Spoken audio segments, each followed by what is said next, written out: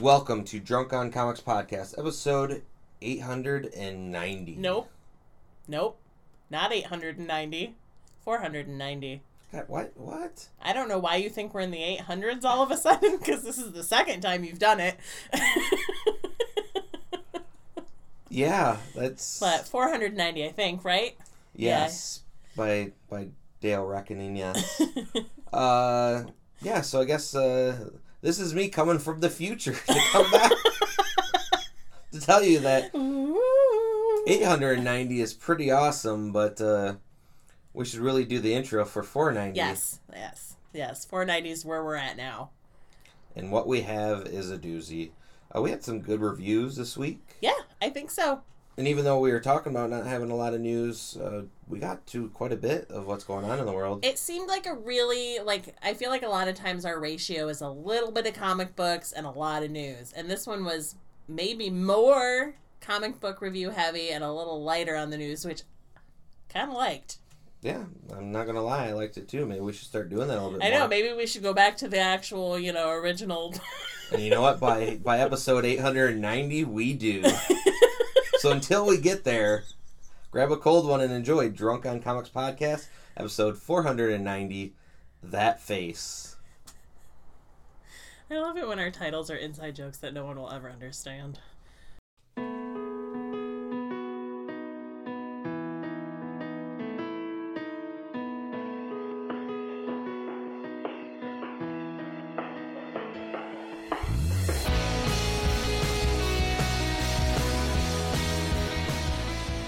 Do anything fun for the weekend of Easter? No, I don't celebrate Easter. I know, but does it give you not an excuse to make some good food with family or? No. Okay. I'm not one of those people who celebrate high holy days. Well, I mean, it's not... Who's not a high holy person. Understandable, but I mean, personally for me, if it's a holiday, I know I go to my grandma's house and have good food, and that's what I look forward to. Sure, because your grandma's probably religious. Yeah, my family is, yes, yeah. But not only that, they just like to make food for any excuse. Yeah. I guess my point is, I don't need an excuse to have my family over for dinner. Yeah, I guess that makes sense. So, I'm not going to use an Easter holiday that I don't... I mean, I'll eat Easter candy. Don't get me wrong. That shit is delicious.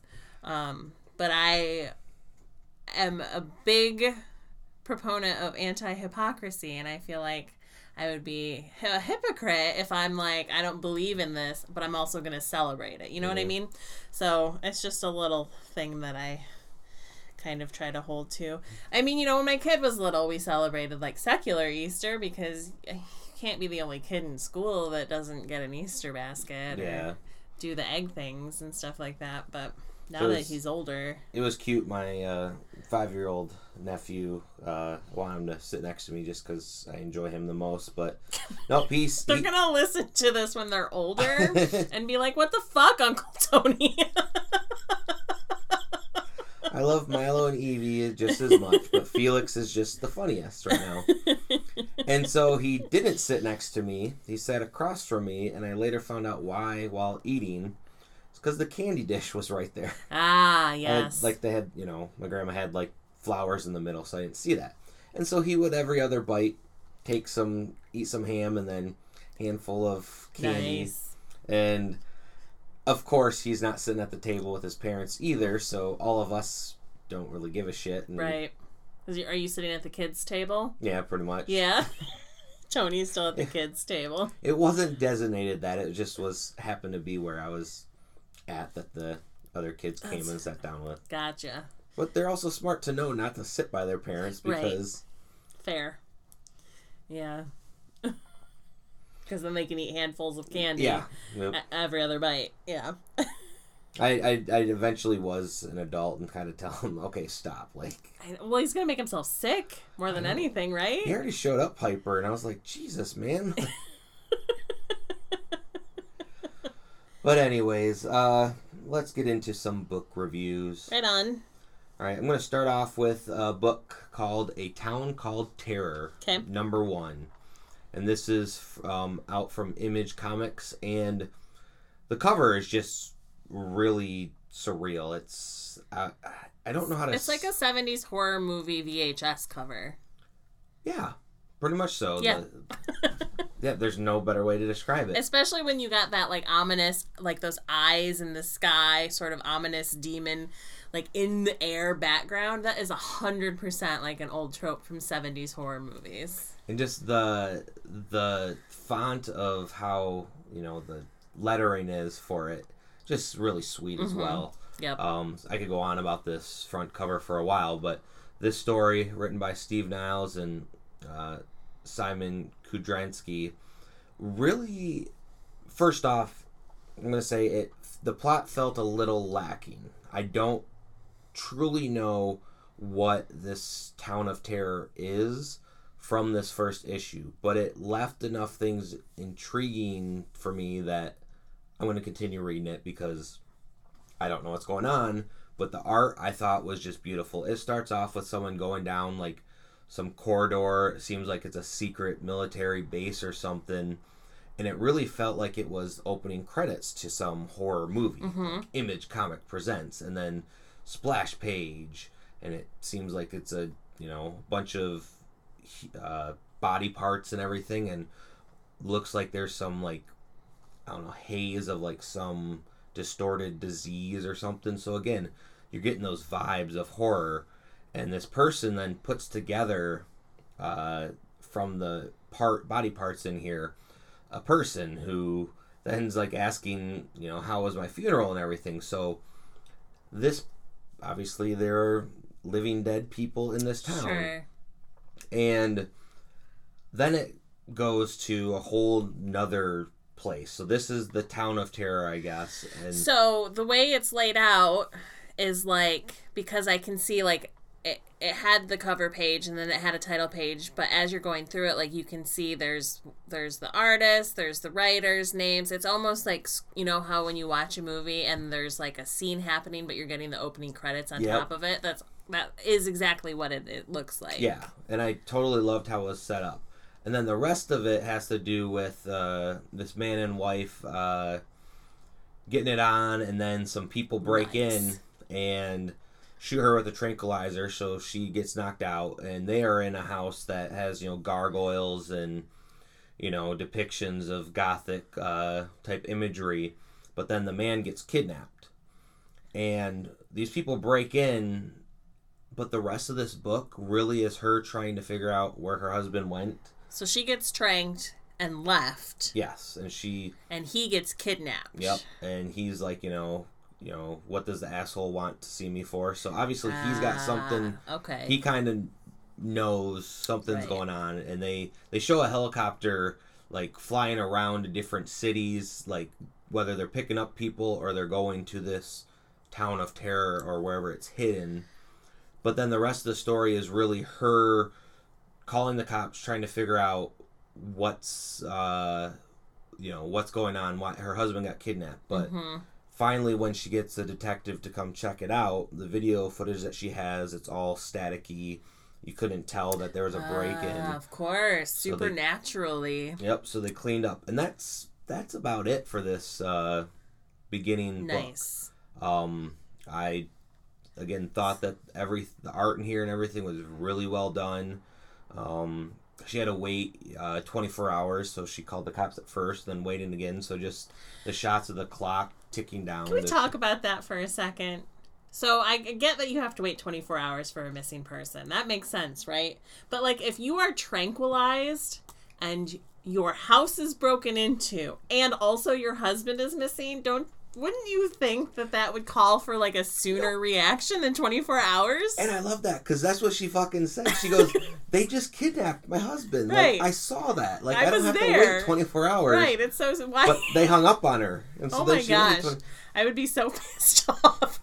But then a detective comes, and he seems kind of like to not care as much, or he's like, I'm going to file the report. Like, so whether there is some cover-up, something... It does make it sound like the police are involved, doesn't it? Yeah.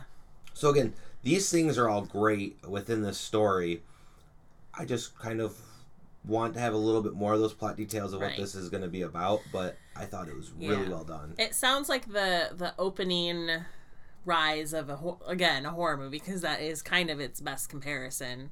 But if you were watching a movie, it would continue on for the whole movie. Yep. So you wouldn't pause after the first 15 minutes and then wait for the next 15 minutes for a month. So it might, it might not be the best format to read like a horror movie, but I'm sure in the long run it'll pay off. Do you want to talk about crossover? Yeah, okay, because we've both been reading Crossover, and I've reviewed it a couple times, and I just kind of want to talk about it because I feel like, I don't know how it's doing sales-wise, but I feel like maybe people aren't picking it up and they should, right? Because it's such a good book, and if people started reading it with one idea of what it was supposed to be in their heads and got a couple issues in and stopped, then they really should have not stopped. And so I'm on issue 12, which I think came out in March. So the new issue should be coming out soon. But I just finished 12 last night. I got caught up, and I don't even know how to explain like the newness that this book feels like. It's all of the old tropes of superhero shit, but it's not. It's something completely new. And so you've read up to 11. Yep. So in the issue 11 at the end, Negan shows up, and that's when you find out that's who's been killing all of the writers, is Negan. And I do love, I don't know if Robert Kirkman would have known this back in the day, because he had said before when Walking Dead came to a close, that later on afterwards he did have a one-shot with Negan come out and kind of tied up a little bit more of those, or it was I think it was the prequel of him when he was a gym teacher and everything. Right, when his wife died and all that stuff. And when you find out about Lucille and everything. And I'm trying to think time-wise if that was honestly after the fact or around there. But as he's always said, we're not going to do anything else with Negan. Maybe. I feel like he said a maybe at one point, because then this would be that maybe not in the realm that we would think of. And that's where, seeing issue 11, I was like, that can't be. But that is. Yes. Holy shit. And so in issue 12, so Robert Kirkman writes pages 1 through 10 of issue 12. And it is Negan confronting Robert Kirkman at his palatial estate.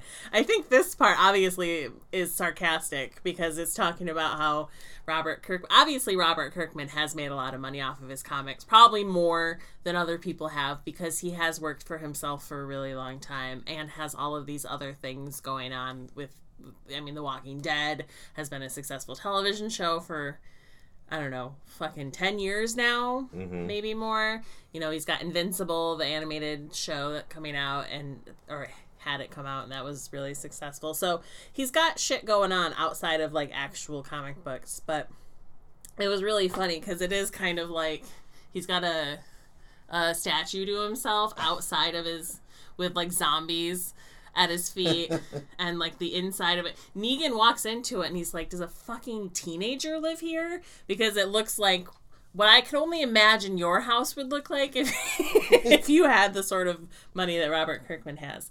And it's this confrontation between Negan and Robert Kirkman where Negan's like, fuck you, you're the one who made me the bad guy. Why would you do that to me? And Robert Kirkman's like, hey man, I didn't know you were real. I needed money. And Walking Dead needed a bad guy.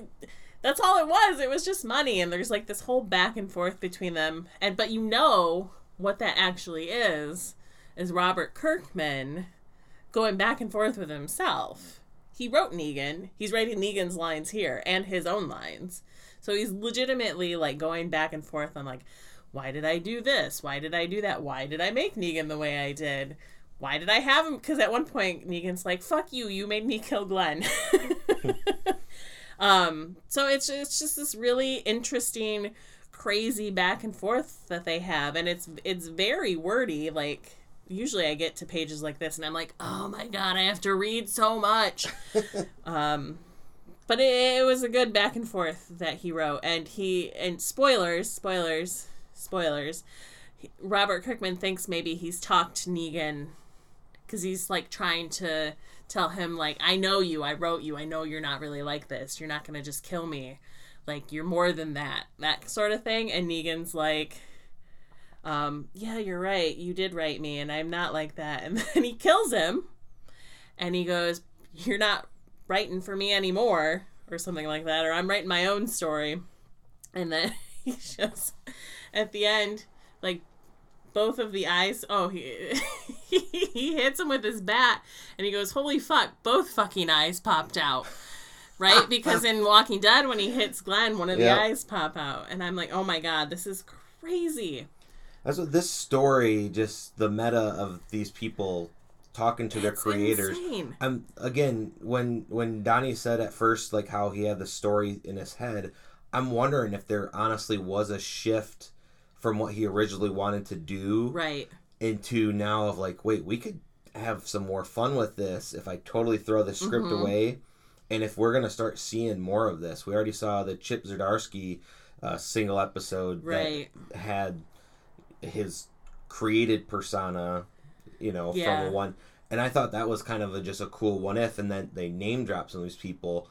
When Negan showed up at the end of the last one, I wasn't even thinking of him going off on Robert Kirkman, but now it's making me think of some other people coming to their creators and saying, what the hell, man? It's crazy. So after that's done, it switches back to Donnie in the jail, and he's talking to one of the cop guys, and like, Donnie's basically like, I'm not in charge of this story anymore, and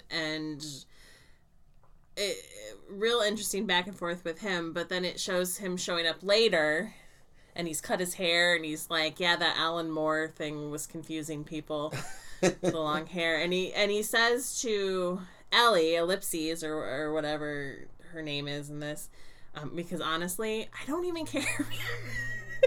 You don't care about the main characters anymore? It's all about the writers now, which is interesting. But he says, seriously, we got to go. This arc is insanely off the rails, and we have to integrate the A and B plots before this all falls apart. So he, like, in this book, he's like, yeah, this isn't the story I set out to write. Things are off the rails, but maybe that is the story he set out to write, to make it go out. I don't know. He's a genius.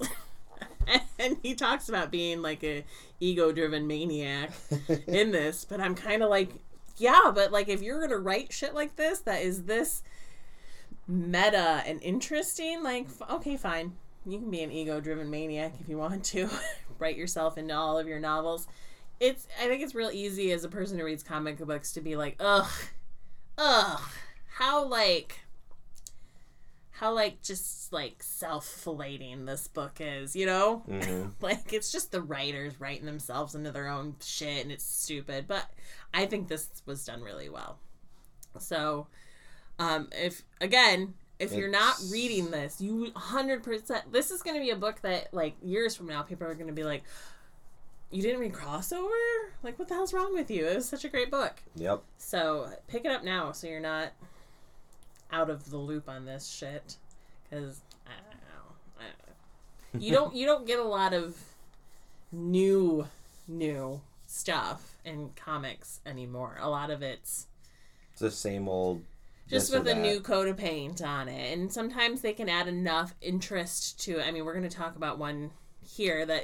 100% is literally just a new coat of paint on a story we've already recently read. But sometimes you can add enough interest to it to make it worth reading. Whereas this feels really sort of like... there's nothing way like it. Different. Yeah, for sure. And with that mention, the next book is X-Men 92, House of XCII. Which is 92 in Roman numerals. Oh, yes. I could have figured that out. I don't know why I didn't. But of course, when we had House of X and Powers of X, but it wasn't Powers of X, it was Powers of 10. Yeah. Because they like to mess around with those Roman numerals and what they mean and yada yada. And this is that story. This is that story, but with the X-Men from the 92 era. Yep. Most of us growing up watching the animated series and that group of X-Men. And the first question is why?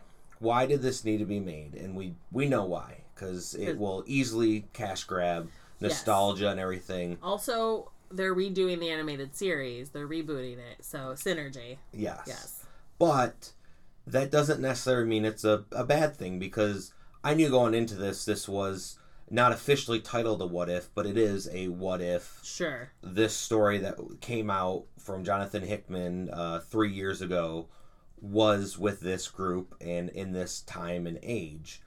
And it just felt different enough in how the characters were and interacted that I completely enjoyed it. I felt kind of like a kid again, because the dialogue and everything felt a little cheesy. Oh, sure. It was on that fine line of, like, they could overdo it.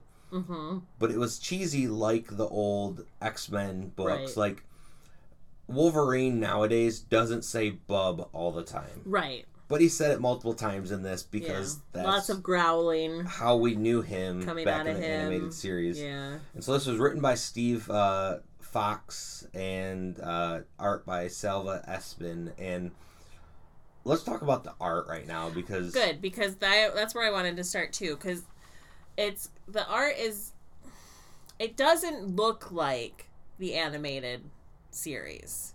except for how, like, what their costumes are. Yes, but it's not like a direct translation of the 90s animated series, but it is an animated style, which I think was important. Also, I have to give shout-outs to Salva. He put his name all over this book in the art, which you don't see from artists a lot of times. Like, literally, there will be, like, a Post-it note on a board somewhere, and it'll have his name on it. Mm-hmm. He plastered his name all over this thing, and I'm like, good for you. Getting your name everywhere on this book. One of the things that I love within the first page, actually, is the old Sentinels. Sentinels have not looked like that. Well, again, because they're more cartoony, because the art style for most X-Men books is more realistic kind of approach-ish. Yeah. I mean, yeah. they're drawn, but they're more cybernetically and everything, where these just look like they are, walking. They never felt like they were kind of robots-ish. They look like they're people in, like, a suit or something, with the weird mouth that is always kind of open and everything. Right. And then just the Master Mold satellite. Yeah. Because, again, in the opening pages of, and I can't remember which exactly one, if it was House or Powers, but they go to the Orcus station, and so this is going to a Master Mold floating station, and seeing this old school giant Master Mold really was, I don't know, just it was the right touch of what they were doing. Yeah. But that's where there's some differences. The group that goes to the station compared to the original comic book of what they're pulling this off of is different. And then the repercussions from there. But even Beast being there and him getting into Hemingway once said blah blah blah this and that was very Beast-like from the comic books compared to who he is now. And Trask was not involved. Yes. Right, and he's heavily involved in this because he was a character in the animated series. And even now having Magneto show up, but he's in his old school costume, and it seems like them becoming like good guys and bad guys, evil mutants together is a newer thing, whereas the comics have had multiple runs and years since Magneto has been a bad guy. Right. So this being more new and fresh of what their idea is a little bit different from where the X-Men books are right now. And then I want to get into a little bit of the Krakoan type plants. Oh yes, they all have faces. Yes, they feel like they are their own little entities, which I could completely see that. Yeah, because in the comics, in the current comics, you understand, like, anyone who reads X-Men has history with Krakoa and knows what it is, but, like, because of the the introduction of, who is it, Cypher? Or yep. Is it Cypher that talks to him? Yeah. Being able to be like the mouthpiece for Krakoa and stuff like that. It doesn't need to be anthropomorphic, but because this is animated, like supposed to be like based on the animated series, like giving the island a face seems kind of necessary so that you understand that these people aren't just talking to a piece of land. Like it's an alive sort of thing. And maybe I can't remember. I know they dealt with Krakoa on the animated series. They did like one episode. Yeah, and I can't remember if this is like precedent. Like in that episode, were there plants with faces? I don't remember, but it is very like, I don't know, like praying mantis, insecty sort of looking faces that they've given the island. Yeah, and it gives it a little bit of kind of creepy vibes. It's very unsettling. But again, they haven't talked about Cypher, so he's not there right now. And he might not show up because he's not a character from the animated series. Yeah. I think they're 100% only using established characters from the series. Well, not just the animated series, though, but think of the X-Men in the 90s, too, where he was established character by then with New Mutants, but again, those were not as well-known people. So, will Magic show up in this? I doubt it. It really has some of the core cast that anyone who's known of the X-Men back in the day would at least know who this person is. And you have Xavier, who nowadays has been able to walk for quite a while, but he's back in his floating chair and everything. Yeah. And I love they have the Five, so they have the resurrection protocols, and you get to know who this new Five is, because there is no Hope Summers, because she didn't come about in the comic books till the 2000s. So it's all of that has been really great within this, and I don't want to give away the last character of who the character swap they did. It is real interesting. The one thing I have to say about this character swap that hopefully won't give too much away is, like, there's definitely a lot of talk about a loss leading up to what you find out at the end. And I didn't know who they were talking about until they got a little bit further in and they mentioned the name. And I don't remember that being as big of a thing in the source books. Yeah, well, no one knew about Moira and her powers. Well, now you know who's been replaced, because you just gave that away. But who is replaced, though, is interesting, because as they were saying, it's a rallying cry when she died that brought mutants together. And I wonder if that's kind of that linchpin that they don't want to have explained of, if they find out this person is alive, that ruins their plans. And it'll be interesting how these plans come about, because, again, this has most of what the House of X and Powers of X was, but slightly different. And I almost wonder, too, if I would have just read this, if I would have enjoyed it as much having not read the other ones. Right. Probably not. I think you really need that knowledge of the original source books to really enjoy it. Well, you have to have a knowledge of the original source material and a love for the animated series from the 90s to really kind of, I think, get into this book. It's good otherwise, but I think if you're going, like, the audience that's going to love this book is the people who know what's going on, a little bit at least, and the people who also are like, I remember the animated series from the 90s. That's why this character is important, and that's why this character's here, not this one. And one of the big dynamics that I also thought was interesting was nowadays Rogue can touch Gambit, and they can do things, where this is back in the day where Rogue had no way to touch people, and as Gambit is always hitting on her. Oh my gosh. He was like, let's go make more mutants like they told us to. And she's like, I can't. And he's like, there's nothing, we can beat death now anyways, so that's a good way to go. And it's so like, funny. Geez. That's such a Gambit thing too, though. Especially that version of Gambit. But yeah. No, it was a super fun kind of retelling of again, a very recent story.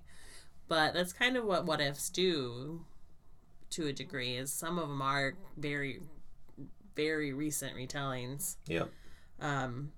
The back page of this book was also fun because not only does it give you more information that helps you understand the book a little bit more, like reintroducing the 5 because they are different.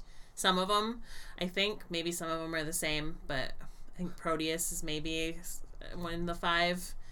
But a lot of them, and then it gives them like what their powers are and what their job is. Yeah, well, it's the Krakoa beat. So I'm hoping this comes in every single issue because it's like radical, sick. It's very 90s. Yeah, the jokes were just terrible. Oh God, super awful jokes. I'm not even gonna read them out loud. But it tells you all the 3 rules which stayed the same, and then like a little did you know in the bottom corner about this one was about Krakoa. So it was fun all around. The use of colors, the animation style, the illustration style, and all of that stuff. Plus, like, okay, yes, the story was been told. They had a guide to follow. Yeah. But they had to make it sound true to what X-Men 92 sounds like. Yep. Which can be a little difficult when you're going after such a beloved feel. Like, you heard their voices in their voices from the series, right? Like when you're hearing them and when you're reading it, like you can't help but hear the those way voices, they sound. yep. Yeah, and like, I kind of wish they would have started with like previously on X-Men, and then in your head you would play the theme song and then you would keep reading. But it was good. Let's get into some news. Yeah. Oh, hold on. Before we do, I'm not going to spoil it, but I caught up on Reign. Okay. Which we both read the first issue of. The 4th issue just came out recently. I just want to say this. It's maintained its goodness. The way they've taken the story is very fast. It's a fast-moving story. And it has to be because there's only 5 issues. There are parts in it that are very sad and kind of make you want to throw up a little bit because of the stuff that goes down in it. But it's still very good. I don't know how they're going to finish it in 1 issue based on what I've read. So I hope that it wraps up very nicely. Who knows? I feel like this could be a much longer story. And I would hope that the writer has an idea for how to finish it with a nice little bow, or at least plans on doing more issues after this at some point in time. But definitely something if you should catch up so that when issue 5 comes out, we can talk about the whole series. IDW has announced they're having a bunch of new books coming out. For the longest time, IDW has really been kind of the place for the 80s comic books or My 90s Little Pony and Transformers, G.I. Joe and all that. And as has already been announced, they're going to be losing Transformers and G.I. Joe after this year. I don't think it's officially been announced. I know that for a while Robert Kirkman's been trying to go after those, but I don't think we know exactly where those are going yet. But they obviously need some more original series. They've done a lot of other books over the years and stuff, but they're now getting some big names, including Scott Snyder. And I've seen here there's like at least 12 new series coming on out.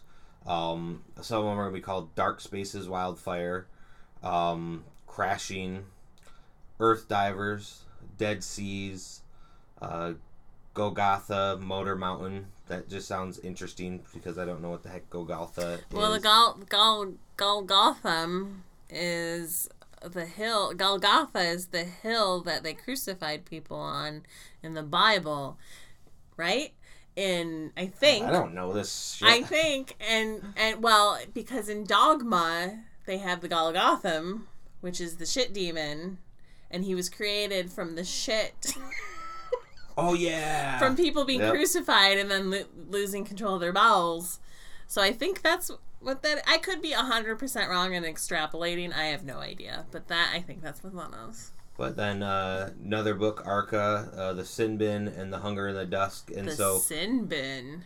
That just sounds interesting too. I know. I definitely want to start seeing some previews of these to know exactly which books I'll start picking up. Right. But a lot of these sound like they're either going to be some, mini series, maybe just 12 issue type things.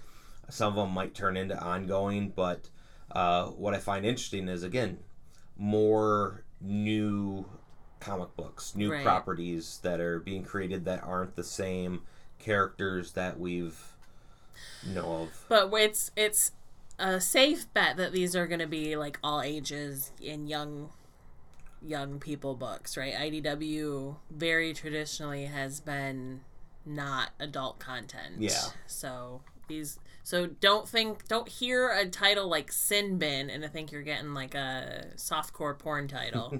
This is going to be appropriate for the kiddos. And then also, speaking of collaborations, there is a new book coming out that the proceeds are going to the war in Ukraine. Okay. A lot of comic book creators, I want to say there's over like 30 creators are coming together for support Ukrainian relief in sunflower seeds. Is that the name of the book?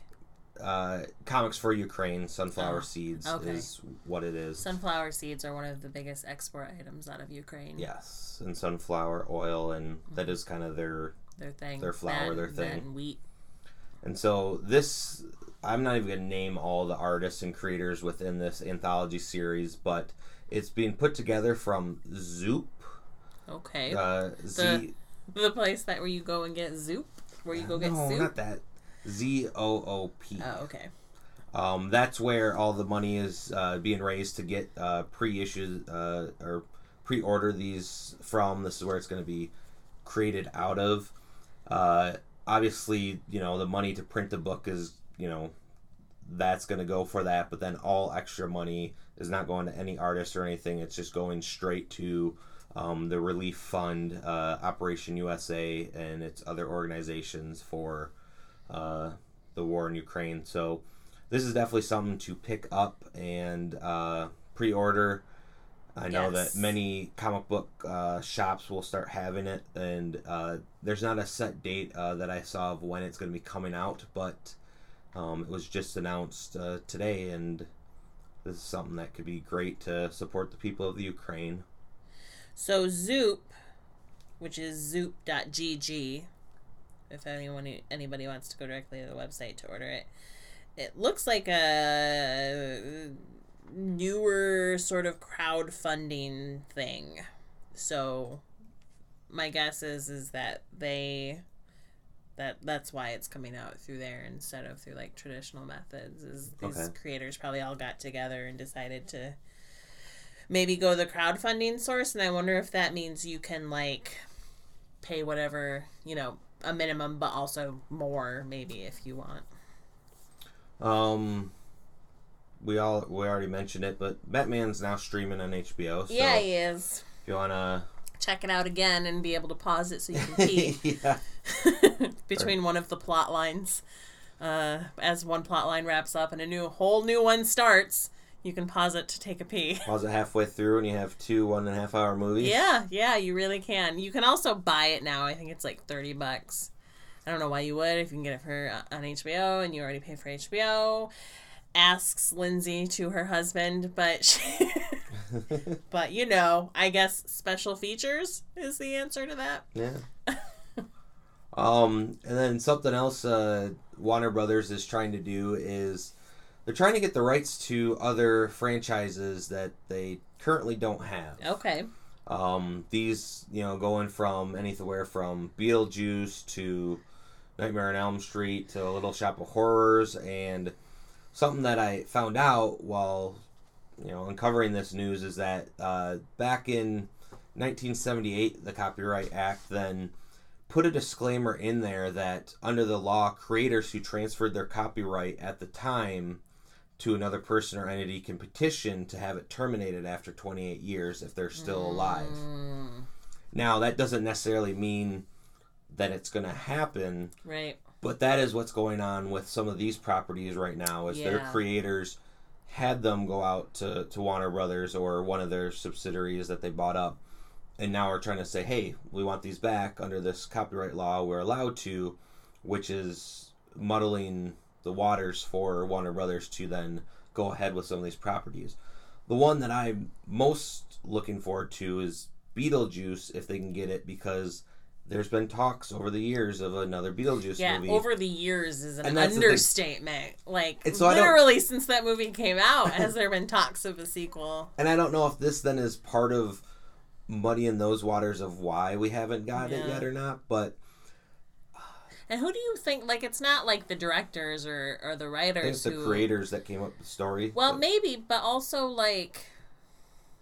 Yeah, I guess if whoever the original people that sold the copyright laws, I fucking hate. It's crazy because, like, okay, so my knowledge is in Kevin Smith movies, right? So Clerks came out in 1994, and Kevin Smith sold the rights for Clerks, all of them except for Jay and Silent Bob, to Miramax, right? But so does that mean he gets it back after 28 years? If he he can petition to get it, so he can ask the courts to get it back. And I think that also has to do then with if there was nothing new made, or because that's part of with some of the reasons why Fox, making shitty movies of the properties. Yeah, so they can keep the rights to it. Yes, right. And I think everything of copyright laws needs to be revamped. I do think that creators should have that property for X amount of years, but then it needs to go, especially after that person has passed away. Right. Well, yeah, Wes Craven's dead, right? So Nightmare on Elm Street, I mean, unless he has an estate that handles it now, because that's what happens sometimes. Who would ever petition for that? If Or I think those people should still be given some form of payment because it is their property, but allow someone else to do something with it. Yeah, I can only imagine, because I'm not a creator, like, it's got to be hard after a while, because you created something that blew up and made a lot of money for a lot of people who weren't you necessarily, and it might have jump-started their career and in the long run worked out for them, but then they make Freddy vs. Jason. Oh, yeah. And, like, do you think Wes Craven was cool with that movie? No. I don't think many people were. I thought one of them was good, but I can't remember. Well, I'd say, Jason in Space or something. Oh, yeah, we're not talking about Jason now. Fuck that franchise. That franchise got off the rails almost right out of the gate. But... Well, you mentioned Exploding, and... Did I? Yes. Their careers? Yes. Wow. What about other Exploding? Have you ever played Exploding Kittens? Yes, I have. I truly enjoy that game. It's a fun party game, pretty simple to play. It's very simple to play. Created by the people over at the Oatmeal, and now it's been reported that Netflix is coming out with a TV series. I don't know. The cards are very adult. Okay. If you've looked at them for the game. So I can't imagine them making this kiddie version, and then it's called Exploding Kittens. Like, right? Is this gonna be someone that wires explosions in the cats to? I don't know. I mean, it is an adult animated comedy, so it's not gonna be for kids. Oh, Mike Judge is on it. And Greg Daniels. So Mike Judge, famously the guy from King of the Hill, but also Beavis and Butthead and Daria. Greg Daniels is the guy that did The Office, the American version of The Office, right? And Parks and Rec and all that stuff. So, I mean, when you have names on it like that, then you kind of have to be like, all right, I have to watch the first episode. But you know what preview I saw, speaking of weird stuff being made into television shows and movies, do you remember there was a YouTube videos that were like this tiny little shell, I can't remember his name, but there was this tiny little shell that would go around, and he would be like, I use a piece of hair for my floss and things like that. No? No? Oh my gosh. So they were a little seashell? Little seashell with little eyes and feet. And I'm trying to remember what the hell his name was now. The Jenny, the chick that got fired from SNL for swearing. Jenny Slate. Okay. Did the voice for it. And they were super cute, but it was like 12 years ago that they were popular. And I saw the other day a trailer for a movie. Oh, really? And I was like, wow, 12 years later and you're putting out a movie based on something that was super popular 12 years ago? I don't know how that's going to work out for them. It was crazy. But you should look up those videos. They're super cute. I will. We'd already mentioned last week about Ezra Miller and his getting in trouble and everything. Yep. Well, DC Comics has now delayed a prequel series to the movie as well because, with what's going on right now and with him in the news. I just saw that the couple have dropped their restraining order on him, so I'm assuming some settlement came out, which hopefully then gets things less delayed on the movie and all this can get put behind him. But well, I saw that they had delayed this book as well, and the writers are like, because I think the initial report was that it was canceled. And yes, it was canceled for the date that it was originally supposed to be released on, but the writers came out and they're like, hey, everyone, this is still coming out. It's just, closer to when the actual movie comes out, because it'd be weird for it to come out now and then the movie comes out like later this year and there's no connection there. So the movie was supposed to come out in November, right? But it's now next year, June. Yeah. Well, do you think that here, conspiracy theory moment? Do you think that DC was like, hey Ezra, can you just lose your shit so we can push this movie back for a reason that's not like it sucks? I can see that. Because what he did was so minimal, really. I mean, he just got drunk in public and it was obnoxious. I've done it. You've done it. People of all certain ages have done it. So it's kind of weird for it to cause this big old hubbub. But they have another dude who just got arrested in Scotland, I think. The guy who played the Joker in the Batman movie and he was in the Eternals. Yeah. He got arrested. And now they're like, maybe they have to remove him from the Eternals. And I'm like, I read what he got arrested for. And I'm like, what? What is wrong with... young people get drunk and do stupid shit. That's just what it happens. So, maybe not fire them from their jobs because none of us would be working right now. True. That's the case. So there's going to be another X-Men Hellfire Gala, and... Oh, God, why? I didn't even make it through the last one. I enjoyed the last one because, again, I don't really care about fashion. Right. But I truly enjoy when it comes to certain comic book heroes. They always have the same freaking uniforms all the time. Right. And it was really an artistics, any artist would love to work on this just to come up with some cool new designs. And so they've slowly been releasing some of the designs out into the media right now. And I enjoyed this for what it was, for showing, And Dooms is pretty sweet. I will give you that. So Tony's scrolling through some of the designs they released. She-Hulk's is stupid. I'm so stupid. Sorry. But have you seen the way some people wear their shit? That's true. But Dooms is pretty great. Scarlet Witch's looks like what Scarlet Witch would wear to a gala. X-23's was cool. Black Widow, I mean, that's definitely a different sort of look for Black Widow. Yeah. Spider-Man's is interesting. I kind of like that. Yeah. It's a unique artistic take on, making them dress in something different than their same. Yeah, sure.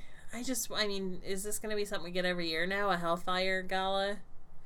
Well, probably. It's their annual thing they're doing. All right. Okay, well, I don't need to be that.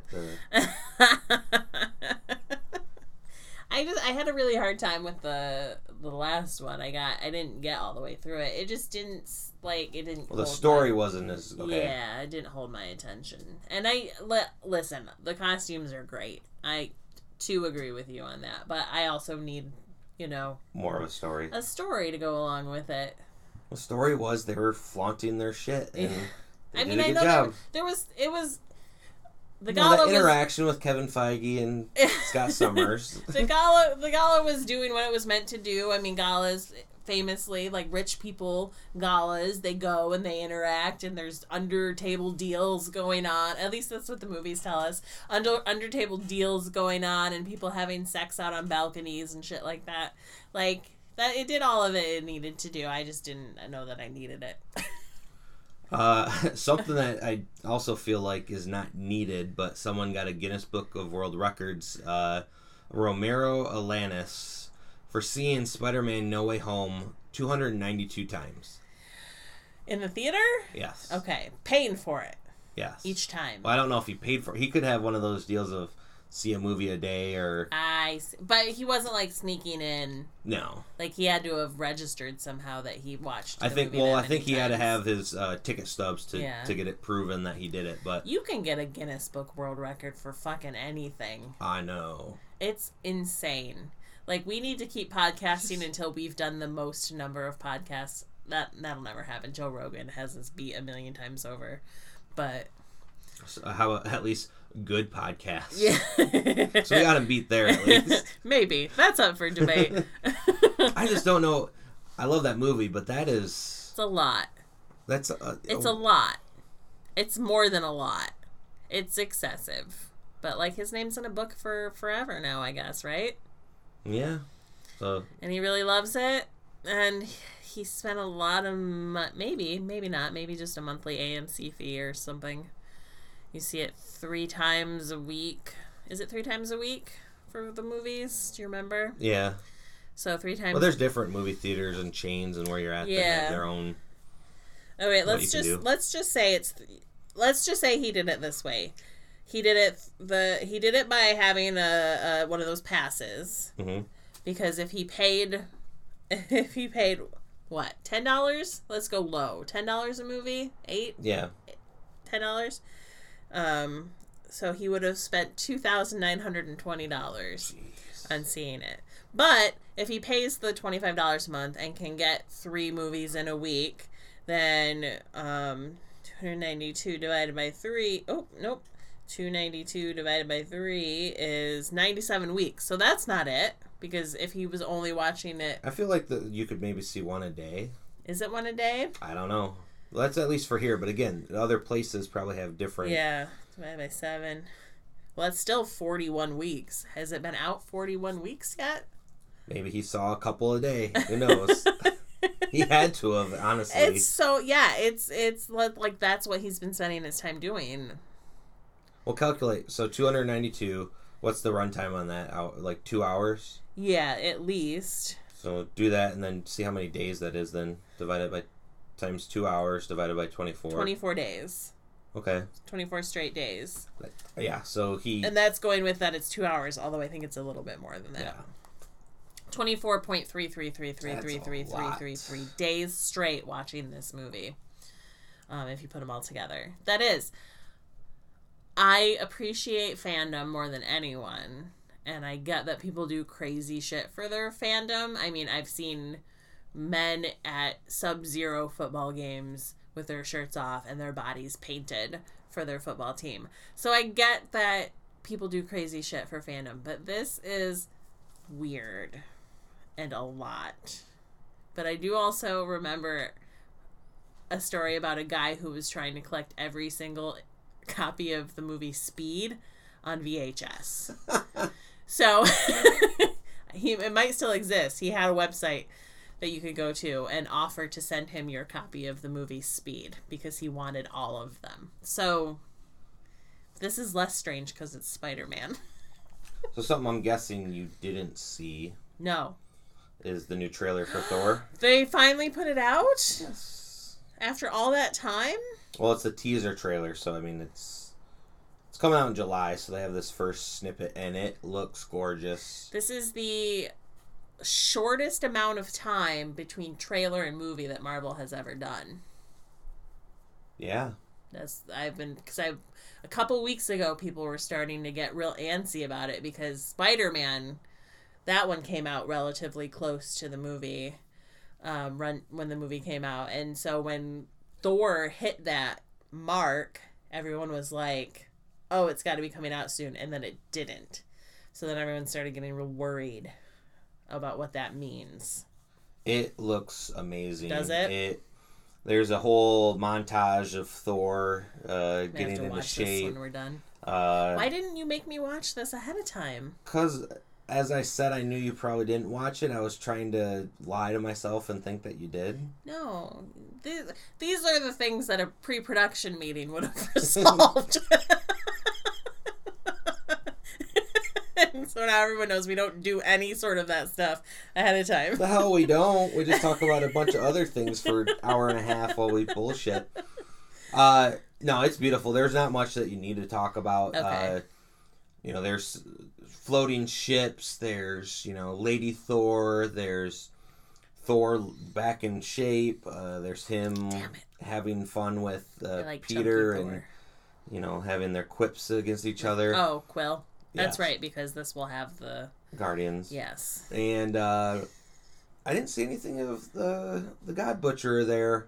And I'm not liking what I've seen of what they have of Gore, because the only stills that we have is from the toys. Right. And he does not look anything like what he looks like comic book accurate, and I want to be one of those nitpickers that Yeah, but they I try won't to go care as more much. realistic, and he...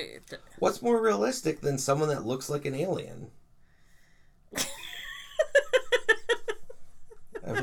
That makes sense for those that know what I'm talking about. I mean, he honestly looks like a pale Kevin Pereira. Like, and it's supposed to be Christian Bale, which I know he'll act the shit out of it. And when we get more stills of what he looks like, maybe I won't be as upset. But I'm just like... Well, he's big, too, right? In the comics, he's a big boy. Like, he's got some heft to him. He's very muscly. muscular. Yes. Well, yeah. When I talk about heft and dudes in comic books, it's 100% safe to assume I mean muscles. Okay. And he looks quite slight there. Mm-hmm. He looks like Voldemort. Except for with he's a got nose. He's got a nose, Yeah. and that's where I think that they were trying to not cut off his nose, because Gore doesn't have a nose in there. Oh, and then they were like, if we take off his nose, he looks like Voldemort. So instead of giving him muscles, well, just give him a nose, I guess. All right. Well, I don't know. I'm soft on Christian Bale. As in, I think he's amazing. So do it'll you? be awesome. I don't know. You're soft on him as you don't like him. I think he's overrated. I've enjoyed a lot of his films, but there's been a lot that I've been like, on. So I thought he was amazing in Mr. Robot. I didn't watch Mr. Robot. What? The TV show? Yeah. Yeah, I didn't watch that. Oh, wait, no. Sorry, I'm thinking Christian Slater. Sorry, not Christian. Oh, that's why I was... All right. I was surprised that Christian Bale was in a television show. I mean, I know it's kind of a big thing right now, but I didn't realize he was in a... He wasn't. That's why. Booze in a Book this week Yes. is Image's 30th anniversary anthology, number 1 of 12, because there's going to be 12 of these, which you would think they would have started in January. January. Yeah, to get through the full year, but instead this is going to overlap into... But maybe Image was started in April. And so it's going to be like the first full year of the Image. I didn't look the backstory of Image to see what was going on there. Well, this had a bunch of stories that seem to... They're going to be kind of going through all of these books, where some other ones are like one part of 1 of 4, so obviously the other books may have some other ones. There's a one shot in here, and some of these seem like they might even be prequels to an ongoing book that they might have coming out later. I don't know. I just enjoyed some of these stories. And one of them that I truly liked was the Scotty Young story of him trying to come up with a story for this anthology, and it turned into him just asking his family of ideas, and saying just the rudimentary things that they do. And it was just one page. It was very much a Saturday newspaper strip. Yeah, it felt like a Calvin and Hobbes type. Yeah, very much. I mean, and that gives you, and it's Scotty Young style. It's not his normal style that you see, but you could see where you would get Scotty Young out of it. But then the one that I really want to just talk about is Mirka Andolfo's, because she's just amazing on everything she does. She is amazing. But the story's called The Hopeless. Yes. And it starts with a killer chasing some people through a strip joint and pretty much just murdering them. And being mad that they're not, like, running or fighting back. Like, he wants to have a challenge, or this person does, which you then later because you find out it's not a he. Yeah, it's a she and a girl that is behind this mask. But then the layers get revealed even more, and you find out this is a virtual world. Mm-hmm. And someone wants to do this on their free time. They want to go in and murder people, but they want to have some sort of thrill, some sort of danger to it. Yes. And I really like the twist at the end to then find out that after she kind of talks to this VR guy that has this setup to, he's talking about, you don't need any wires or hookups, like this will be neurotransmitted in your head. And she wakes up in this virtual world, but now she's not the murderer. She's one of those strippers or the victims, it seems. Yeah. And that's a twist on where I didn't see going. Well, they said it was experimental tech. Yep. I enjoy Mirka's writing, and I also enjoy Mirka's art a lot, but I also like the fact that when they were in the virtual world, it was Mirka's, because hers is very colorful and kind of light, even when she's drawing about, like, because I'm reading that one book by her that's 100% just about boning all the time. And like, so even when she is drawing what could be these really graphic images, it's still really fucking cute.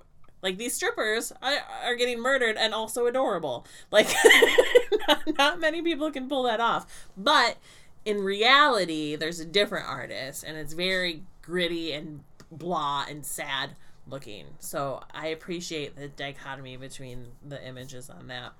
And like I said, there's a bunch of other stories in here, but we're just going to leave it at that and pair this with vodka and whatever you want to mix with it, because there's so many stories in here and there's so many flavor drinks. Of choice. There's definitely none of this, like, there's 100% something in here for everybody, and there's always something that you can mix with vodka to make it taste good.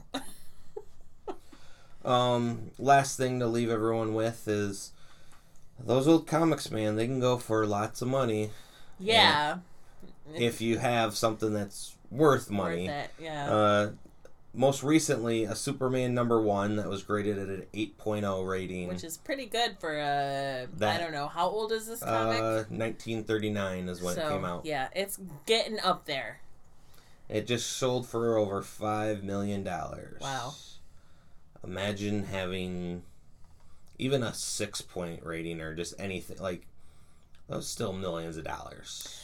You gotta, like, they printed a bunch of those, and I get that most kids read them, rolled them up, stuck them in their pocket, put them in the spokes of their bike, like drew on them, ripped the covers off, all that kind of stuff. But there's gotta be, like, an old lady somewhere who still has her kids' comics books, like, up in the attic.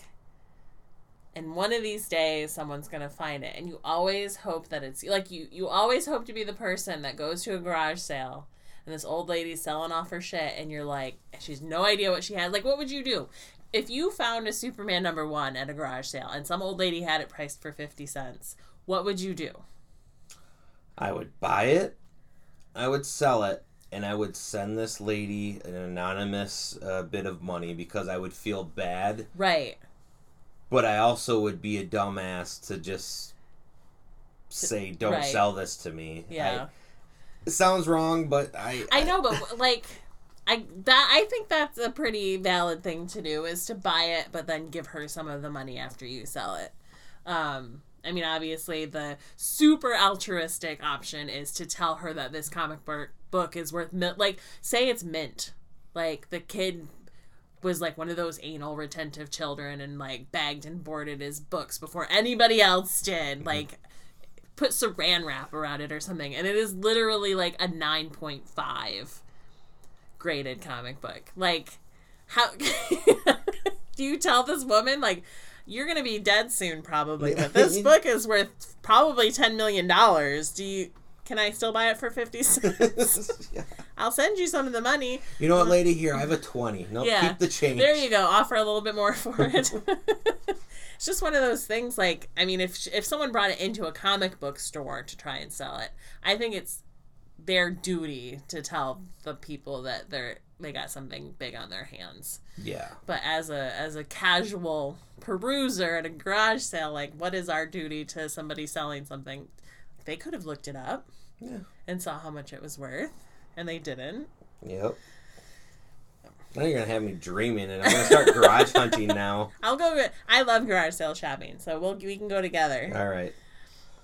Well, with that, I don't have anything to. Stay thirsty for that hidden copy of Superman somewhere out in the world.